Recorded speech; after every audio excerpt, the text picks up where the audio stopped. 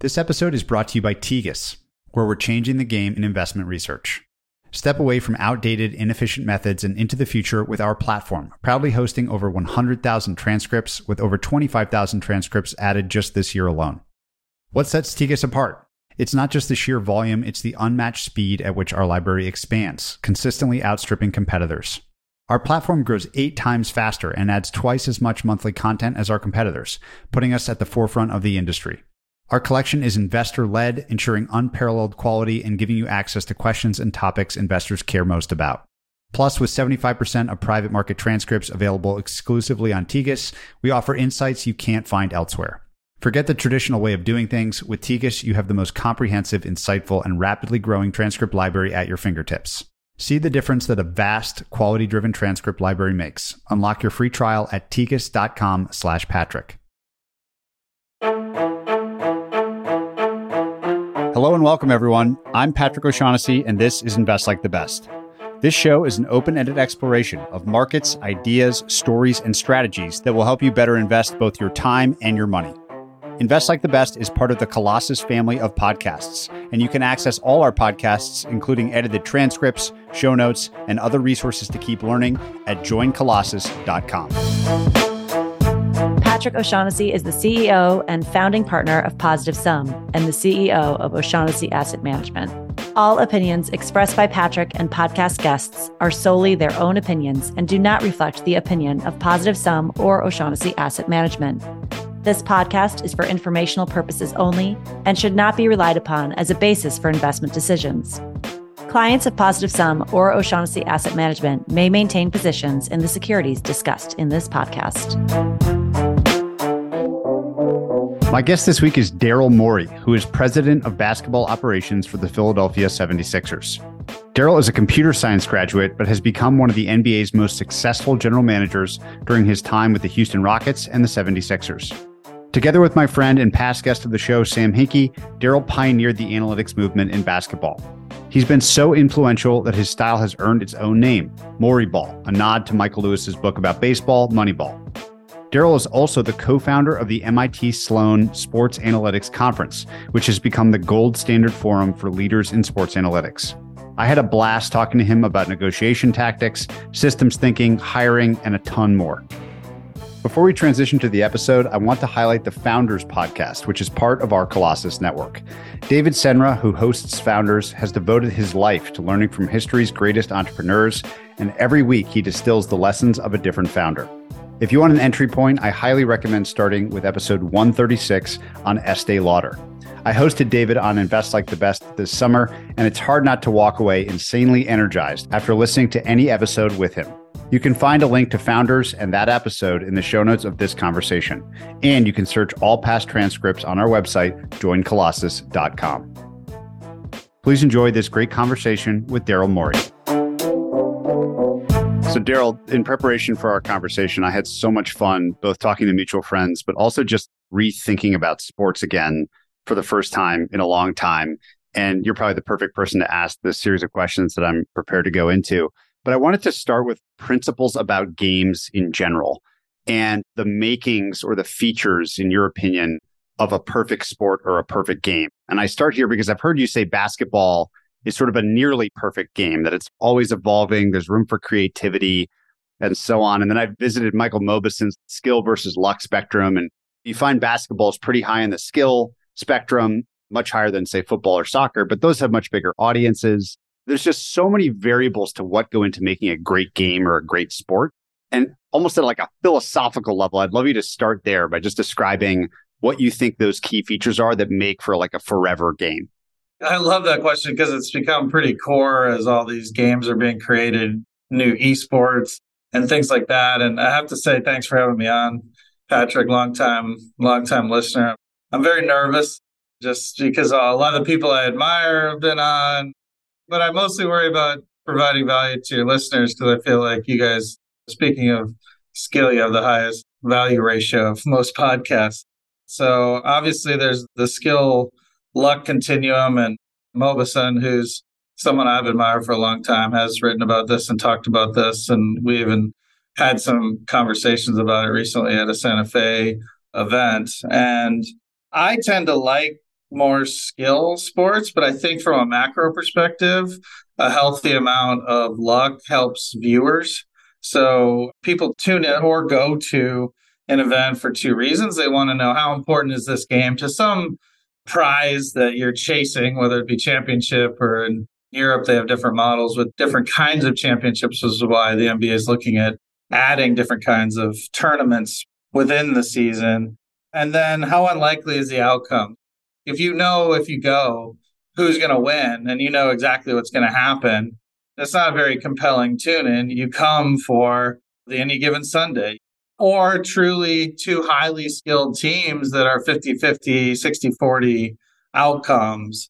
And I do think basketball often falls down on some of those requirements. You get some games on a Monday night with a very good team, Golden State at their peak with Philly during Sam Hinkie's reign, and you sort of know the outcome. When I've talked about basketball as, I think, almost the perfect sport, it's really more of a selfish answer from me. I tend to like skill, and I tend to like games where the data hasn't solved it completely, but the data also informs. So my career is on using data to help decisions across different fields, and basketball most recently. And basketball will never be solved.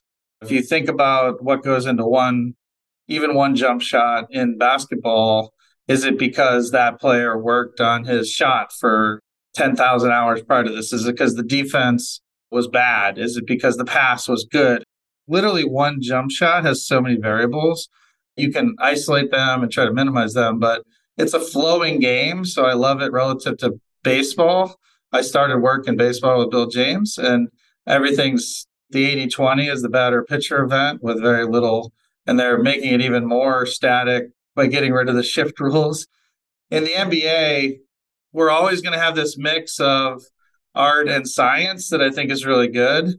Some games are almost unsolvable with data. The NFL, extremely hard to solve with data. 22 players moving at one time with very few games. Most of the time, you're just saying, I don't know. Hockey's like that. Basketball lives in this perfect niche of data and art. I don't feel like I answered your original question, though, which is what makes for a great game.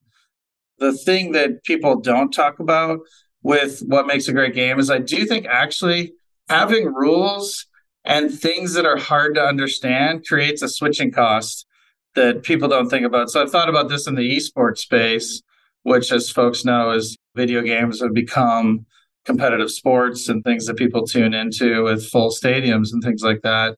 I think League of Legends has survived through multiple iterations and 12 plus years and seems to be growing and building a forever game in a field where forever games are hard because it's difficult to learn. So when people learn it, they don't want to exit.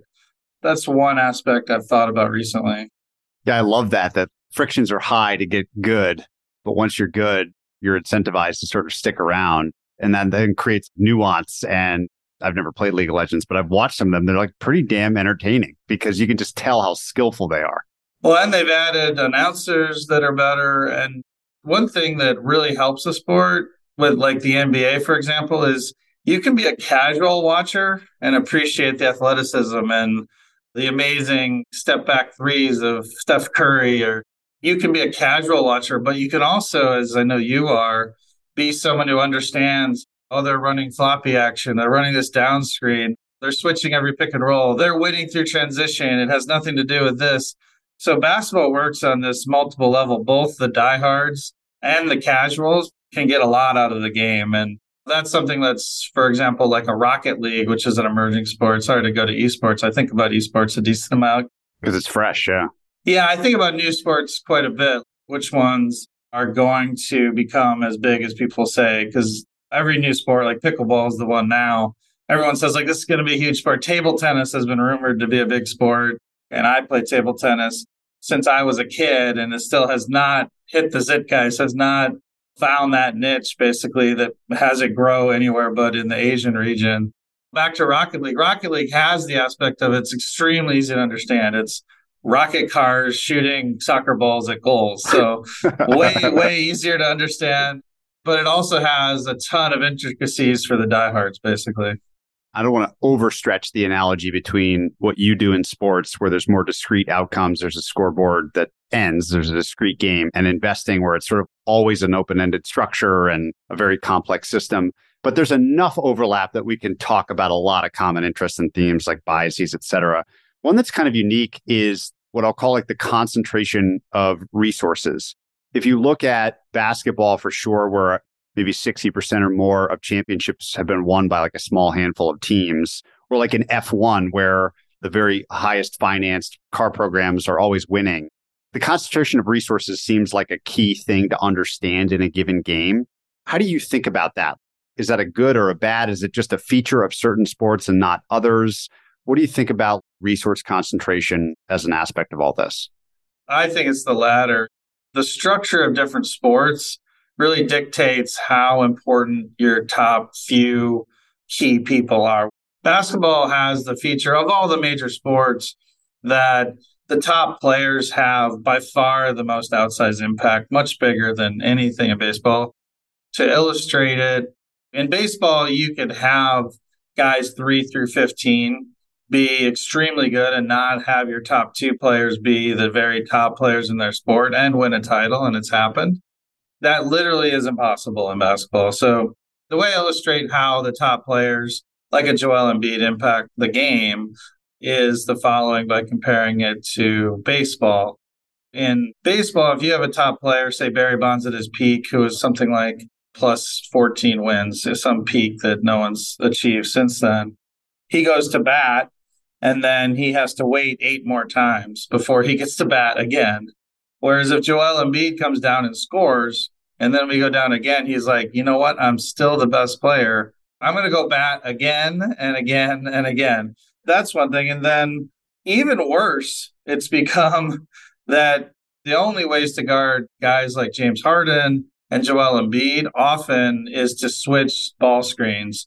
This is true of a lot of the Golden State players as well. So if you're switching ball screens, the other team can manipulate those screens and basically end up with the matchup they want. So not only does Barry Bonds get to call his own number each time and go to bat 9 straight times, he also gets to select the pitcher on the other team he wants to face. So you can imagine the impact. And then just the more basic things are there's only 5 players on each side versus a lot of sports have 11, some have 9. So just that as well. Once you have that these players make huge impacts, certain players have made almost 30 win out of 82 game impacts in our sport. It basically aligns everything to that. And I think you've had Sam Hinkie on, you've had some other basketball folks on. That is why teams, when they look at how to win the title, go to these extreme lengths to make sure they're getting one of these players. You can literally justify any activity, any investment, anything to get one of these players. What have you learned about the degree of certainty or uncertainty in that recipe? Because, for example, I think of the Shane Battier trade. We had Shane on recently, and he was just this unbelievable proven commodity that just increased wins wherever he went, but had obviously a ceiling. He wasn't going to score 30 points a game versus some, whatever it was, I think it was an 8th draft pick or something like that was traded to get Shane, which who knows? Steph Curry went, whatever he went, 7th or something. So how do you think about the spectrum of uncertainty making one of these moves with sort of the championship in mind? You are weighing championship odds, and generally we look over a 3-year time horizon with that. You could really pick any time horizon, but 3 years seems to work best with the data.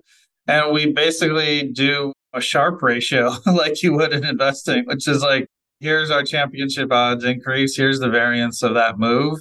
Is it on the efficient frontier of return to risk, basically? And Shane obviously fit that for us. None of our information is anywhere as good as the financial models. Actually, our underlying data is more predictive, quite a bit predictive. I talk to a lot of quants on Wall Street and I tell them our signal to noise ratio using whatever measure you want. Eyes go like this. Yeah, they go like, whoa, you guys that's incredible. And I'm like, yeah, but you remember we have to be best of 30. You guys just have to beat the S&P by 2% and you're geniuses. So each industry has its own challenges. But when we traded for Shane, and I don't think Shane mentioned this when he was on, maybe he doesn't even know this, we might not have talked about it. A big aspect of that was done completely on hypothesis. I would say it's not a big aspect, but it was a material aspect, was we were trying to unlock our superstar. So our superstar at the time was Yao Ming.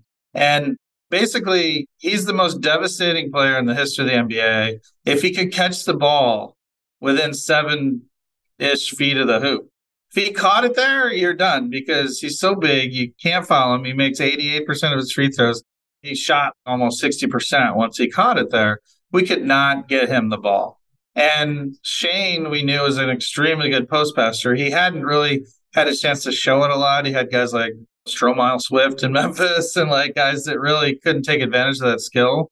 But given his height, his intelligence, it's a very timing thing. It's a feel for the game thing. We felt like he could help with that, and he did. Shane actually one time famously described throwing the ball to Yao in the paint as hitting the 100 on skee ball. So Joel Embiid, for example, you could throw the ball anywhere near him and he's going to get it. He's athletic. His hands are amazing. In fact, it creates a problem until we had James. Our entry passes weren't great because everyone knew he'd go get it. But when he caught it, it would be in a bad position. James is now getting him the ball in a lot better positions given his passing skill. But basically, the Yao, they would front him, they would put athletes around him, and there was a very small, tight window you had to hit and time well to get him the ball. And once you did, though, it unlocked Yao Ming, and obviously we had some great runs in Houston with that group. In so many of these examples where you're entering a new game and you're trying to win, just like in the simplest sense, it sounds like the thing that you would advise people first do is identify what you're optimizing for. Like in basketball, you need a superstar. And I'm sure there's layers of nuance beneath how much more is LeBron in his prime worth than like the second best player and stuff like that. And I'd be curious about that. But in general, is that the strategy that you would advocate, that you spend the first chunk of time saying like, okay, wait a minute, what determines outcomes in the first place? And then let's build around that? Yeah, it's basically KPIs, to steal the business term. I see different sports all the time, and that's 100% the first question I ask. What is your first layer? And the NBA was the first thing I did when I got the job in the NBA with the Celtics in 2002 was, okay, we know winning matters. What drives winning? Point differential drives winning. Duh. And we knew that from baseball, and I had done that work in the NBA well as at Stats Inc. What drives point differential? Oh, it's number of possessions times your efficiency of using each possession. Pretty basic. Number of possessions, rebounding and turnovers. Shooting is a combination of both the mix of threes and twos that you shoot and the outcome of that. And then also, do you get to the line and how efficiently do you make the free throws? What are the leading indicators of those? Okay, then it's, are you in transition or not? Every question that I'll get in the sport, I'll say, I don't know. You don't know the answer to. So you have to do that first. I met with some key soccer people, I won't say the Premier League team, in the mid 2000s who were looking to do advanced things. And I was like, okay, well, your first thing, we know goal differential is all that matters, but you have very few goal events. So you have to then first break down every shot into sort of an expected points that you're going to get from that goal. They, at the time, were claiming to be very advanced, and they didn't have an answer to that. And I was like, well, you guys have nothing. You have no way of knowing anything till you get that. So they do have that infrastructure now, and now they're working on the secondary and tertiary problems. So you need to like know what are your KPIs and then what are the key drivers of those. From the GM seat where you're especially focused on personnel decision and then working obviously with a coach and with owners, how do you think about the dynamic between the talent and the system? So very famously, there's been systems that are well known, like Phil Jackson's systems in basketball, that seem to just kind of work, or Mike D'Antoni's revolutions in the speed of the game. And I'm curious how you think the two relate to one another and how they work together. Yeah, this is part of the art of basketball that I love. Again, to compare to baseball, I just do because they're the gold standard for using data in sports. Generally, there isn't really a system that changes, but where there is a hard problem, which is you're 100% right, that how players perform in different systems is pretty variant, but that also creates opportunity. It's not just find undervalued asset, which is famously Moneyball and written by Michael Lewis. It's about finding undervalued assets in your system and structure. Basically, it allows you to zig or zag. The way the league is going, the way everyone is going, is 5-out offense, switch every ball screen, basically the way the Celtics play and the way the Clippers are going right now is the direction that everyone believes is the best way to play modern basketball. And it might be. But within that, there's a ton of opportunity for us. We have the best big man in the game. I believe you can debate probably top 3. And playing with a big man is actually more historic, even though a lot of the trends of basketball, the 3-pointers, things like that, all point to playing these spread offenses, switch every ball screen, bigs aren't as important. That now actually in some ways makes Joel Embiid more potent, more valuable because he faces these teams that don't have an ability to handle him. And I think that's a lot of what's happening with some of these teams playing that way, struggling, that as they face more traditional teams playing a more traditional way, they struggle even though they might be doing all the right things in an optimal way. You're not only just finding undervalued players like Anthony Melton, I believe was, and is playing well for us. You're finding undervalued players that inside your system are even more undervalued. What about the whole, like in business power law thing, where no matter how far up the curve you go, the law still applies, where Microsoft and Apple and their market cap is just like, even if you compare it to like a Snowflake, which is by any measure this amazing company, Snowflake's like a pimple on the back of one of these just massive businesses. Do you find that it's that way too in superstars? I asked earlier about LeBron. You look at the finals, it's like you see a lot of LeBron and Steph Curry. You look back over the last generation. Is it that same kind of power law no matter how far up it you go? There's a few things that I don't love about basketball. It is that the superstars matter so much that the value they bring is asymptotic in that it messes with the math completely. Even though we're trying to optimize the Shane Battiers and the DeAnthony Meltons to come in and help our team, and you've heard all those ways I wax poetic, but they get wiped out instantly in a season where Yao Ming's toe gets hurt. So he no longer can turn left shoulder, right hand hook shot. That is like an order of magnitude different. Everything is messed. And then if you're a team, which we were before we traded for James Harden in Houston, and then if you're a team without one of those superstars, acquiring them, and this is why you see some of these what appear to be crazy trades in the NBA, you can basically say you should trade everything not bolted down. You're adding up pennies to try and add up to $100 bill. You could trade everything at an organization that doesn't have a superstar to try and get one. There's really almost no crazy trade that isn't justified. You're either in the game or you're not. You go into the season, there's only 9, 8, something like that, even in a good year, that have a chance to win. This year is a good year. Quite a few teams have a chance to win. Most years go in, there's really 3 or 4 that only have a chance to win. So I hate that about it. And then the 3-pointer is absolutely out of whack. So I love the NBA will always change its rules. Like most of these sports, like soccer is completely hosed. They have a whole bunch of things they need to fix. And they have a game that's been around since, I don't know, if you talk to England, 1312, the Battle of Hastings happened, then soccer came about, something like that. They won't change the most minor things ever. Baseball's finally getting there. I used to make fun of baseball. They formed a committee. They studied it for 3 years, and they came out with one rule change. That you can go to first base quickly on an intentional walk. Whereas, I'll give credit to the NBA League office and Adam. We've tweaked our rules a lot over the years, whether it be adding the shot clock, which was a huge innovation, or the 3-pointer was a huge innovation. We've added major changes that have all helped the game over the years, and we'll continue to do that. And the one that's out of whack right now is 3-pointers. They're worth too much. Being worth 50% more than a 2 is too much. So those are probably the 2 things I would change right now. Is it frustrating to operate where all the stakeholders are very deterministic in their interpretation, but your job is very probabilistic? Like you think about the championship as the one that you're optimizing for, you're just basically doing this big expected value calculation all the time. Whereas your fans are just like, did you win or not? Well, this is why Sam Hinkie's a venture capitalist right now. So, and I even understand the fan perspective. Their whole thing is like, I want to see a championship. I want to go to meaningful playoff games. And the other thing is with the media environment, obviously it's a good thing. It's why people are excited about our sport and come. Like If we didn't have media, we'd be in real trouble. But the media environment has always been tough, but I feel like it's gotten more tough in that they will posit and ponder and you should do this, you should do that, you should do this. And I like it because I learned from it. But when they make a mistake, best case, they'll just write a column like, oh, one time I thought this, but I was wrong. Oh, yeah. If the team did that, they would be out 100 million. But for me, it's just a little note in a column.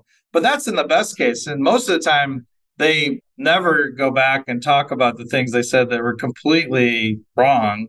So, look, decision making is hard. It's hard in every industry, but ours happens to be on the front page of the newspaper and the top trends on Twitter and things like that. As you get away from the superstars into the organizations, I'm sure those parallel curves flatten out a little bit, but I haven't seen you talk much about building the team that is the front office, like how you hire talent. This is where the investment organization and the sports organization actually have a lot in common. Everyone's going to talk about the returns of the games, but what goes on behind the scenes with the teams is really important in the investment teams at the front office. So when you're hiring front office staff and you have sort of like a Parcells coaching tree, like a lot of people that have worked for you have gone on to be GMs, what is in the sauce there? What are you looking for when you hire people? Is it unique to each person, or is there like a common through line? I think the best leaders spend a lot of time on getting the right people. And then I just feel like I'm failing all the time. Like I should be doing an even better job. I think we have like 5 or 6 GMs and 5 or 6 coaches who have come through. We've worked together both in Houston, Boston, and now here. I spend a lot of time on it. In fact, we're hiring right now. So if anyone wants to reach out, I'm on Twitter. I'm fairly easy to find. I'm a bit in a panic that we're getting behind on some of the latest techniques in machine learning and things like that. We have good internal people, but there's been recent innovations that I'm sure you're on top of that are turning by the day. Yeah, some of them are turning long time. I was a predictive modeling person in statistics. They're finding completely new insights. But anyway, long story short, early on, I would find the people who are doing in their spare time what they want to do now. And that's, I think, a little harder to do in other industries. Although I think with podcasting and blogging and Twitter, you can now find those people. But if they're in their spare time, if they're like the best analyst in the NBA, I think, is still in Houston. And he was blogging in 2005 to 2007 area. And we hired him I still feel guilty about this, to like a 4-year intern contract, which I think was maybe unconstitutional or something. I don't know. But I got annoyed. A lot of our interns left. So I was like, this one seems good. We're going to hire him and lock him up to a long-term deal. That was probably the trick. But then everyone sort of copied that trick. Then I would say our 2 new veins of finding people were finding the really smart kids who go to basketball schools. So whether that be Duke, the best woman I ever hired came out of Duke, Stanford, obviously. So some of these schools that have a pretty good to very good basketball program, and the students might have selected the school based on that a little bit, and they're also super smart. So that's been a nice vein. And all of it's outreach. I've had some luck just tweeting, hey, we have a job. And I've had some pretty good success with that. But I'd say that hit rate's really, really, really low, as you might expect. When you've got the team built and then it becomes about decision making, at the end of the day, there's a lot that happens before decision making, gathering data, learning, applying different models, et cetera. We'll come back to that. But I'm really interested in like when making a key decision with a team, understanding that you're probably the final decision maker, or GMs in general are often the final decision makers. What you found to be the best ways to make decisions with all the tools in your toolkit. I'm especially interested here in voting theory and voting systems, in the role of the biases play and making sure you debias the decision-making process. So how has this evolved? Maybe starting with, what does it look like today? How do you make a key decision in the organization? We spend a lot of time on this. Obviously, we have 3 tools: draft, free agency, and trade. To your point, humans are pretty bad at decisions. I'm pretty confident in that, including you have to put the mirror to yourself and realize your own biases. And those are famously been written about in Thinking Fast and Slow in a lot of different books. So what we do currently, I have like a Game of Thrones, a small council which is right now 7 key people. In fact, we're meeting right after this podcast. We always do a vote before we meet. That vote is always informed with data. The same data is available to everyone on that council. One of the council members is remote to try and fight groupthink. Groupthink is still real, even with all these safeguards that I'm putting in, basically, because we live in this MBA world. It's sort of like a sewing circle. It's a really tight world. Everyone sort of talks about the same things within that world. So we can't really fool ourselves. There's a couple methods. So to your point on voting methods, there's a mix between systems that minimize ability to manipulate, and there's systems that use the strength of feeling. Those are polar opposites. The ones that are hardest to manipulate but eliminate strength of feeling are like Condorcet methods or Yule methods. And then the ones that implement strength of feeling, those are pretty simple. Those are just compare what we're doing, each sort of asset in that, compare them to a draft pick, almost like you put a valuation on something. If a company was doing it, they'd put like $1 valuation on each one. We use draft pick equivalents because our money is messed up. We have constraints with the collective bargaining agreement that makes using dollars not very congruent. So we tend to use draft pick equivalents as much as we can. And then everyone does that voting before you get in the room. And then when we get in the room, it'll basically spit out things like, who has the strongest feeling? And I'll let them talk first and make sure they're talking first. You'd be surprised, people, if you're in a room, a group of people, how bad that info is unless you have some of these prompts. So I can tell you that we have quiet people in that group, but they're very comfortable voting on their own. When they sit there and think through, they have some pride in being right because we can go back and check who's looked at this. Now, it doesn't mean that person's better. Like, you can just be lucky and right. That happens a lot too. But your track record over time, just like our track record in the NBA, we're the 4th best winning of all time among executives. So an executive who has a long track record of good draft picks, good free agent decisions, good trade is an interesting thing because it's hard to be consistently good over time. So we get in the room and it's like, hey, what are you seeing? The group is lower here, but maybe they're missing a piece of info. Because you want to distinguish between you're higher on a decision because you have taken the same inputs and come to a different conclusion.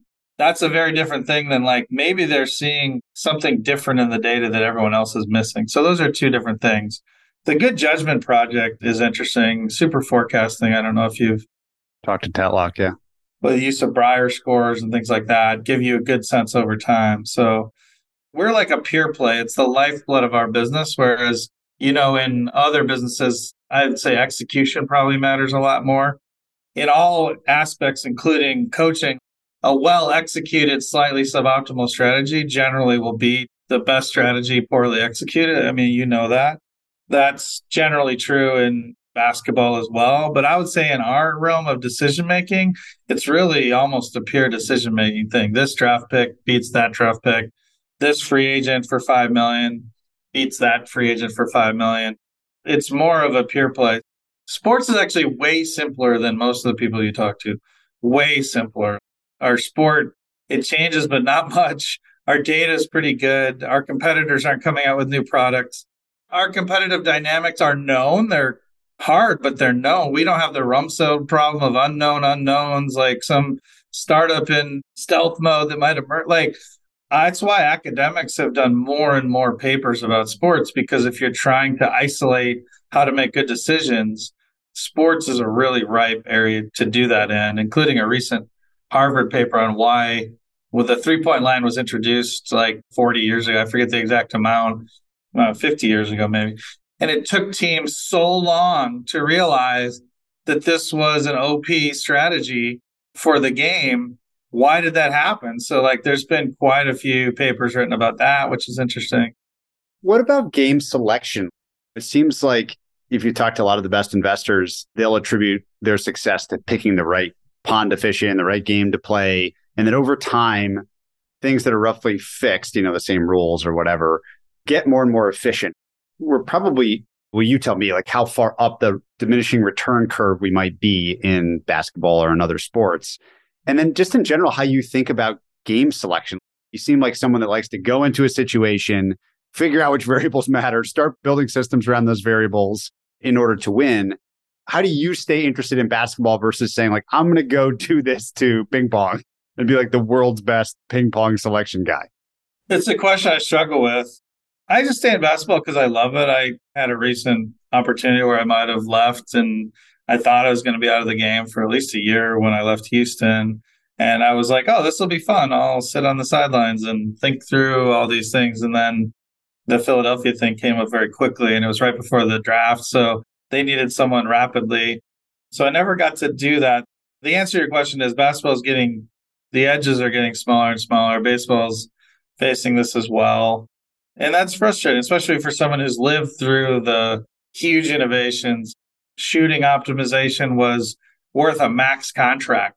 You could add essentially a near all-star just through strategy. Now the advantages we're trying to eke out are like a half win to a win and a half at most.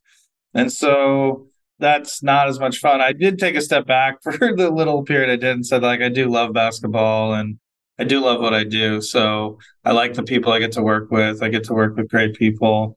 But you're right. I mean, I think if you've lived through the internet in its heyday, it's probably hard for some of the folks to start the next business that's, oh, another vertical, this site, really? I'm going to work on that. So it's probably similar to that a little bit. Yeah.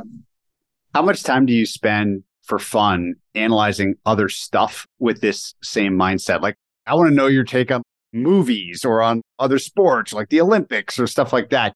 Do you find yourself drawn to just trying to figure out a new system as almost like a hobby, like it's your main hobby?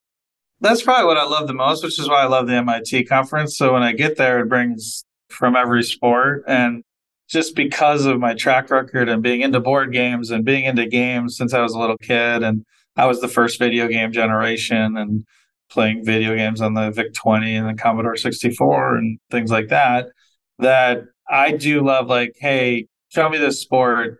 Like cricket recently. I got more into cricket. I was just watching in England. They have this new hundreds format.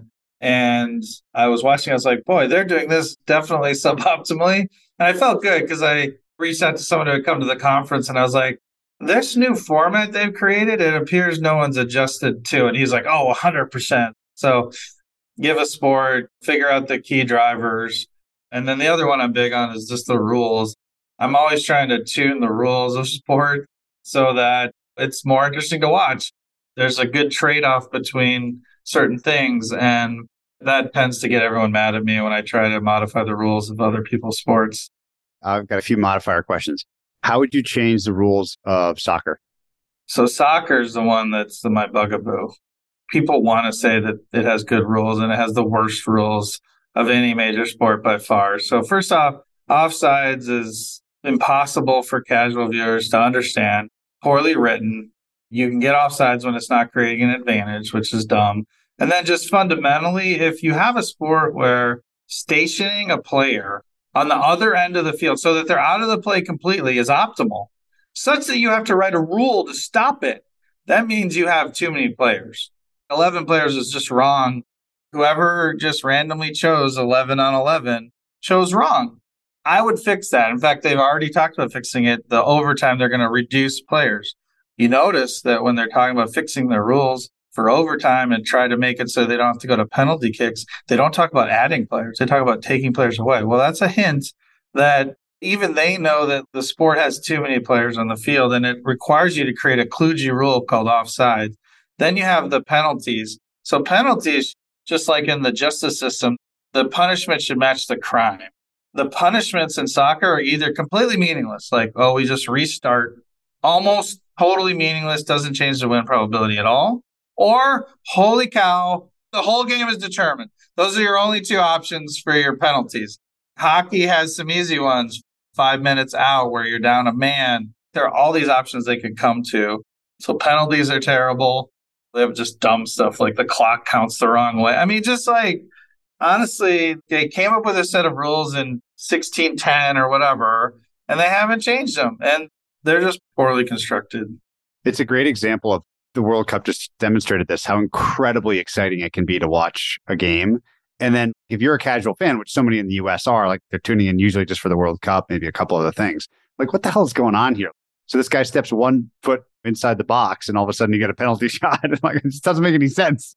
They misconstrue like correlation to causation is a huge problem. So they'll do a few things like, well, soccer's the most popular sport in the world, so the rules must be okay. No, those don't follow.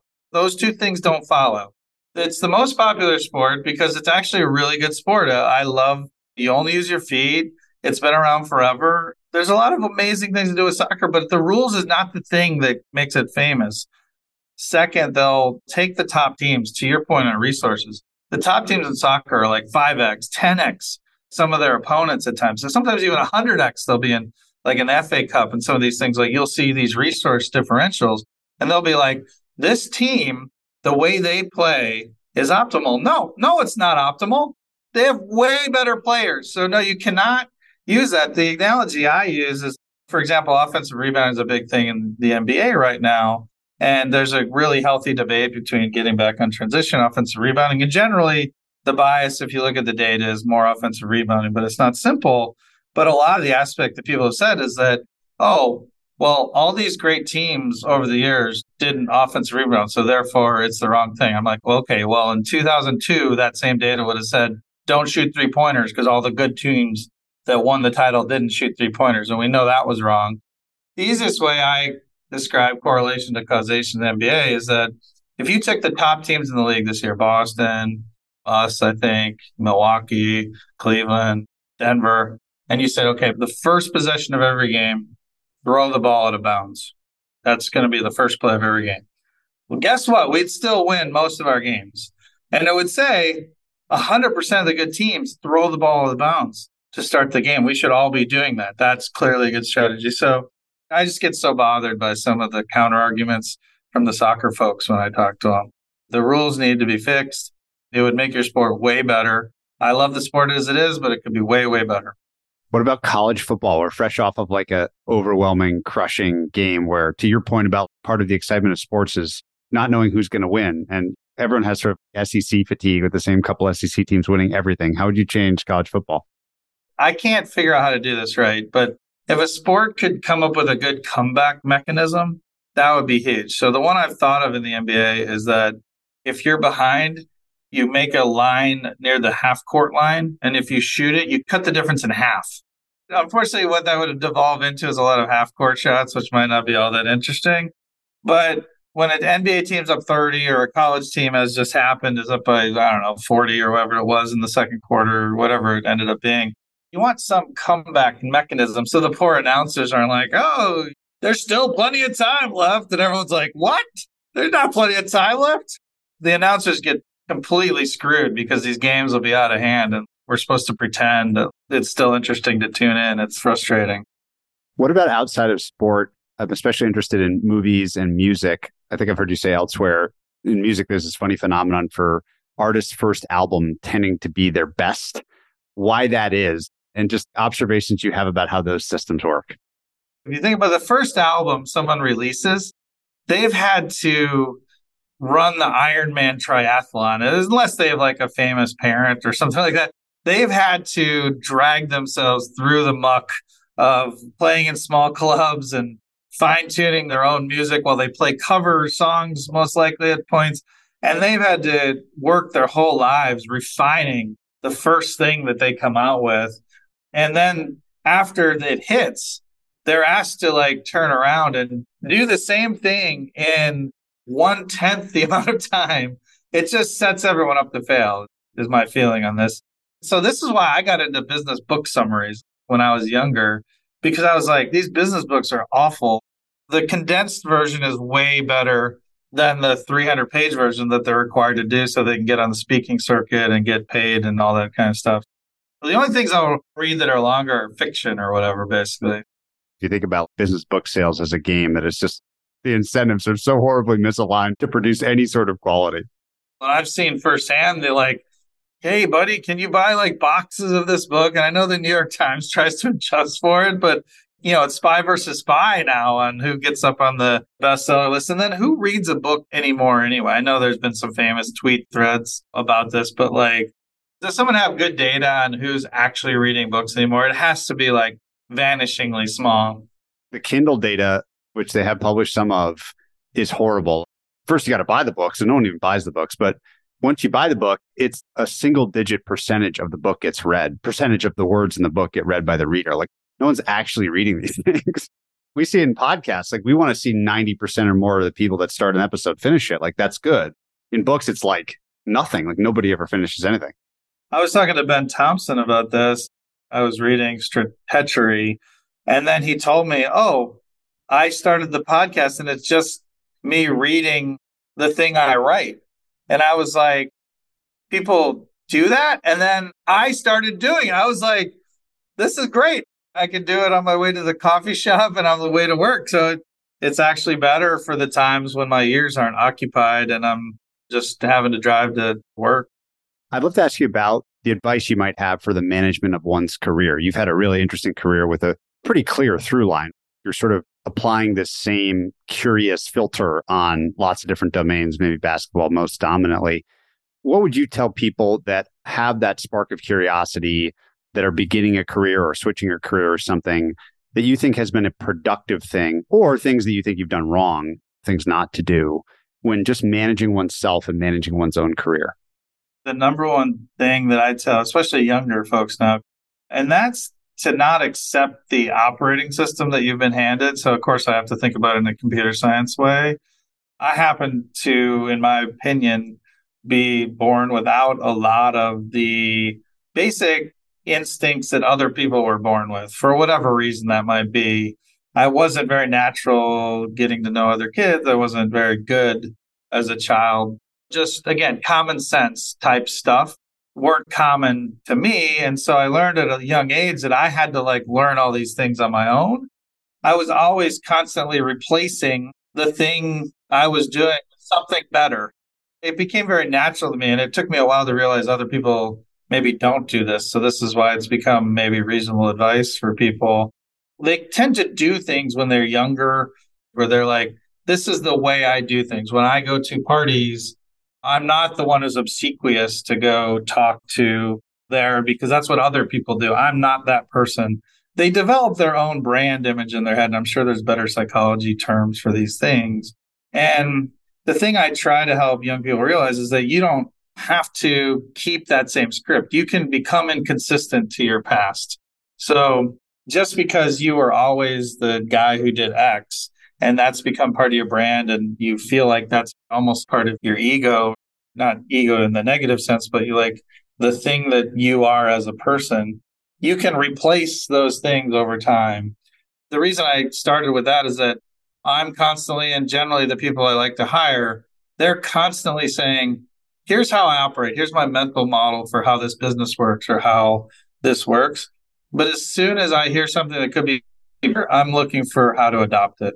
I'm looking for, just like in an operating system, there's a file system, a way files are managed, or a way that you retrieve data using your data structures. As soon as I hear a better one, I'm going to see maybe that one I can replace with the one that I'm using now. You'd be surprised. People don't even realize that they can take a step back and change the personal brand or their personal way that they're operating. So I'm always curious about this question of things that happen to people that seem bad at the time, but turn out to be very good with the benefit of hindsight. What is that for you? Is it that way you grew up that you described, or does that bring something else to mind? No, that's 100% it. And when I tell my kids my struggles as a youth, they don't really believe me, I think. They only know me. It's all worked out. Yeah, it's all worked out. And it wasn't until I was probably 16 or something that I felt like I even had a friend or two that I could rely on. So people tend to hire and that I try to control for that because it can be a bad thing, a very bad thing. Obviously, my kids are going to have everything and do have everything. They're older now. I find that I can't help them much because they have not had to struggle on certain aspects the way that you or I did. Everyone is going to have a different journey and struggle set. And mine is so different from theirs that I actually often have trouble giving them any sort of meaningful guidance at times. I'm really interested by this notion. You're a perfect example of very high agency or independent minded people, like people that would show up to a situation and just sort of wonder about something from first principles, like in every situation, like almost can't help themselves. And these people tend to become very resourceful. And one of the questions that I saw somewhere recently that I think is a great way to source podcast guests is the following. If you were stuck in a prison in a third world country and you had to call just one person to get you out, who would you call? I would probably call Deepak Malhotra at Harvard Business School negotiation. I've been through some very, very tough times, famously, that people could Google me. He's got a way of thinking through and solving problems and creativity that's super helpful. And his Rolodex it's not like he's speed dialing Obama or something like that. But I think he would help me think through, like, okay, you've got to, whatever the trope in movies that might be true, he'd be able to tell me, you got to beat the crap out of someone immediately, or they're going to take advantage of you, or whatever it might be. Like, it was really closer actually to a terrible story. Brittany Griner, who was, I think for a short time, it turned out, thankfully, was put into like one of the worst situations in the world in Russia, and what she had to figure out and think through. I don't know her at all, so I don't know. But yeah, you're kind of right. I always go back to first principles on everything. That's why I'm such a free speech advocate. People are too quick to, and Stephen Covey and Ben Franklin and others had this, where you want to always have a gap between stimulus and response in your life. You never want to respond immediately. It's one of the things that makes us the top species on Earth, is having that gap, and almost every animal doesn't. And I think that happens in social media and all these places where people have eliminated that gap. They just go straight to anger or outrage or whatever that drives clicks versus taking a step back.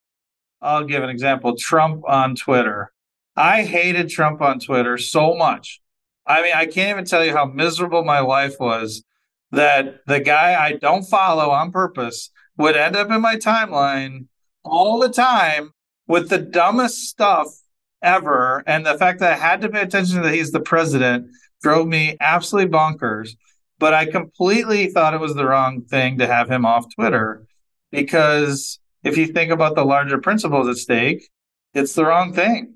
I hated every moment of it, but not enough of that kind of thought process happens where people say, someday this apparatus that's now conveniently helping me might get turned against me.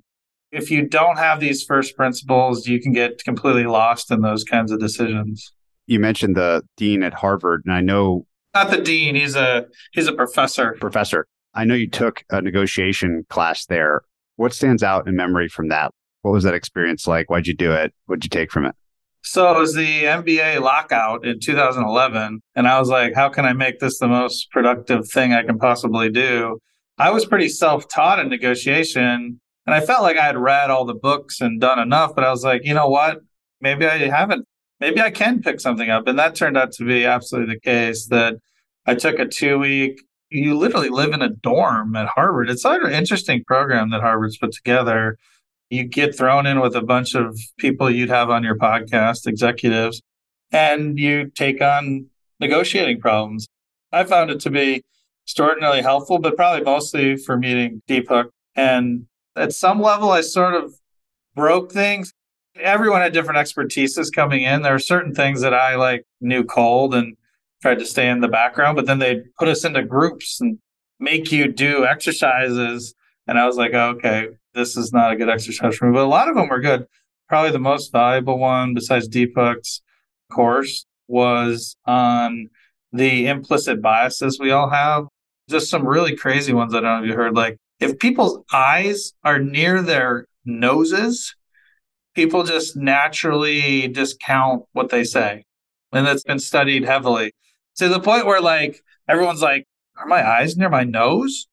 Look, I mean, we're these evolved creatures and we see them. We're tribal, which has been the buzzword of the day, but that's very true. It's much easier to create in and out groups and be part of a team, to bring our sports analogies.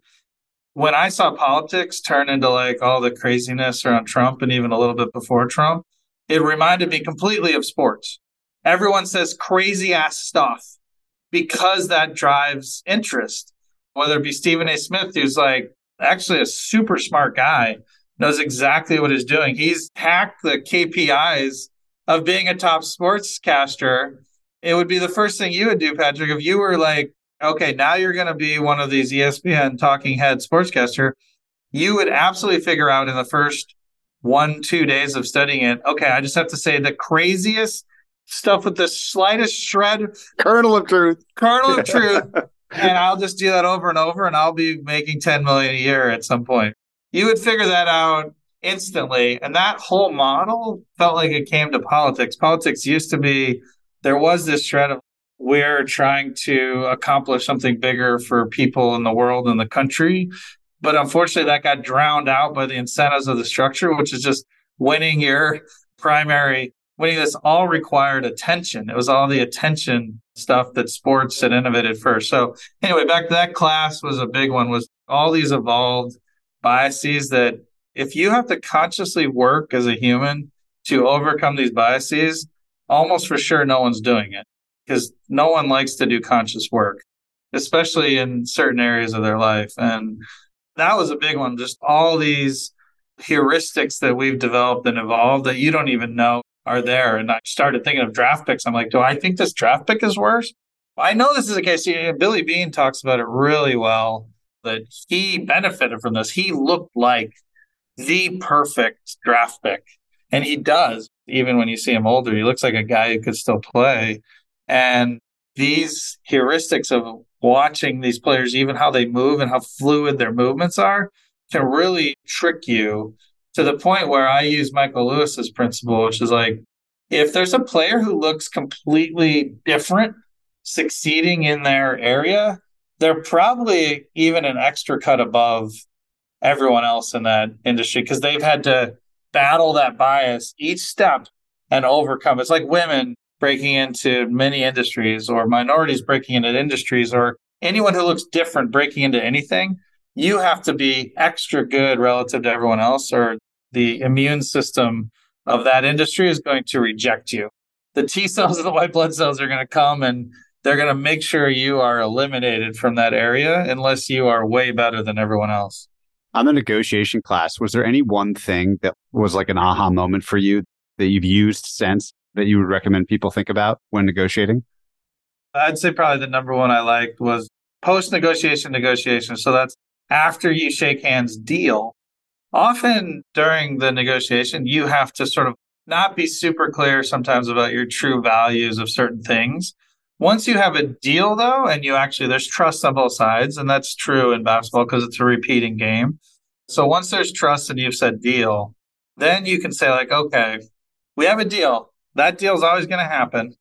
But now that we have that deal, I will be more open to how I'm valuing all my things in the deal and other possible ones. If we can come up by working together and now every card's on the table, a better deal, let's see if we can do that. I'll give an example. In our sport, in the collective bargaining agreement, there are certain players you have to put in just to match salary. And the proposal we made that you said deal to, we included this player. But we're actually just as fine to include these other three players. If you want to select that and maybe you make the second round pick that you include slightly better because you're going to get a slightly better deal here. Often it's a little hard to do because sometimes our deadlines get in the way. Once you have a deal at the trade deadline, for example, they won't let you modify it. But if it's a deal done around the draft, you can do that. But yeah, I would encourage, and I've seen this in many industries, people don't do this, that once a deal is done, try to then negotiate a slightly better deal for both sides. As I think about who I want to go after in the world and learn from, I'm always curious for people like you, who intrigues you in the world? If you were putting together the classic 4-person dinner party with you and 3 others, what to you would be like the perfect night for you? And you could know these people or not. What 3 people would you pick? And I'm curious kind of why. I'm really interested in talking to Gauss. The distribution. Well, no, not the distribution, but because he was thought to be one of the smartest people who ever lived. So I just want to see if the hype lives up to it. So that would be probably one. I would want to talk to Ben Franklin. His style, at least as far as I've read it in history, fits mine the most, at least as it's evolved. So my style is very much evolved. I tend to hang back a lot. I tend to let the systems operate and do little nudges to take Richard Thaler nudge sort of paradigm out there. I tend to let things play out when it's part of a system that I think is functioning, operating well, and then only get very involved when I see it's heading in the wrong direction or some macro thing is being missed that could lead to a bigger thing. And when you read history, the lore is that Ben Franklin was extremely good at that. He's not even thought of as a good negotiator, Ben Franklin, but my sense from reading history is he was. He seems like he saw the Matrix in an interesting way. Oh, and he's one of the all-time great inventors. That's two. I know this is maybe the hot one. I'd probably want to talk to McNamara or Oppenheimer. Well, can I have 5? Are you counting me as the 4? Give you 5. Okay, I probably have both. So I'd want to talk to McNamara because he famously maybe used data. They paint him as someone who used data incorrectly. And I'd want to find out if that's true. I'd want to get his take and draw my own conclusion on whether or not he applied data incorrectly or he's just been sort of painted as someone who hit on 11 and got a 3. You know what I mean? And then Oppenheimer, I know there's a movie coming out now, but I read the history of the making of the atomic bomb and his ability to mobilize things that are almost unmobilizable. I'd want to know how much of that was the will he put into it and how much is signal, how much is noise to what he did generated that outcome. Hell of a dinner party. I'm picturing the table and the meal. It would just be so amazing to be at that table. I knew that this was going to happen, which is that we're going to talk for an hour and a half and I'm going to get through 1/3 of the topics that I wanted to cover, but still great nonetheless. That's completely my fault. I tend to just talk. Not at all. We'll do follow-ups in years to come, I'm sure. I'm forced, sadly, to go to my traditional closing question. What is the kindest thing that anyone's ever done for you? I would probably reference Sam. So Sam Hinkie has a very famous letter that he wrote to ownership that he didn't want public. But this is part of his thing, and I haven't been able to replicate it, even though I want to. He wrote me a letter when he left Houston to Philadelphia that is still in my safe. Who puts a letter in their safe? It's still in my safe. It was very kind of him to take the time to do that.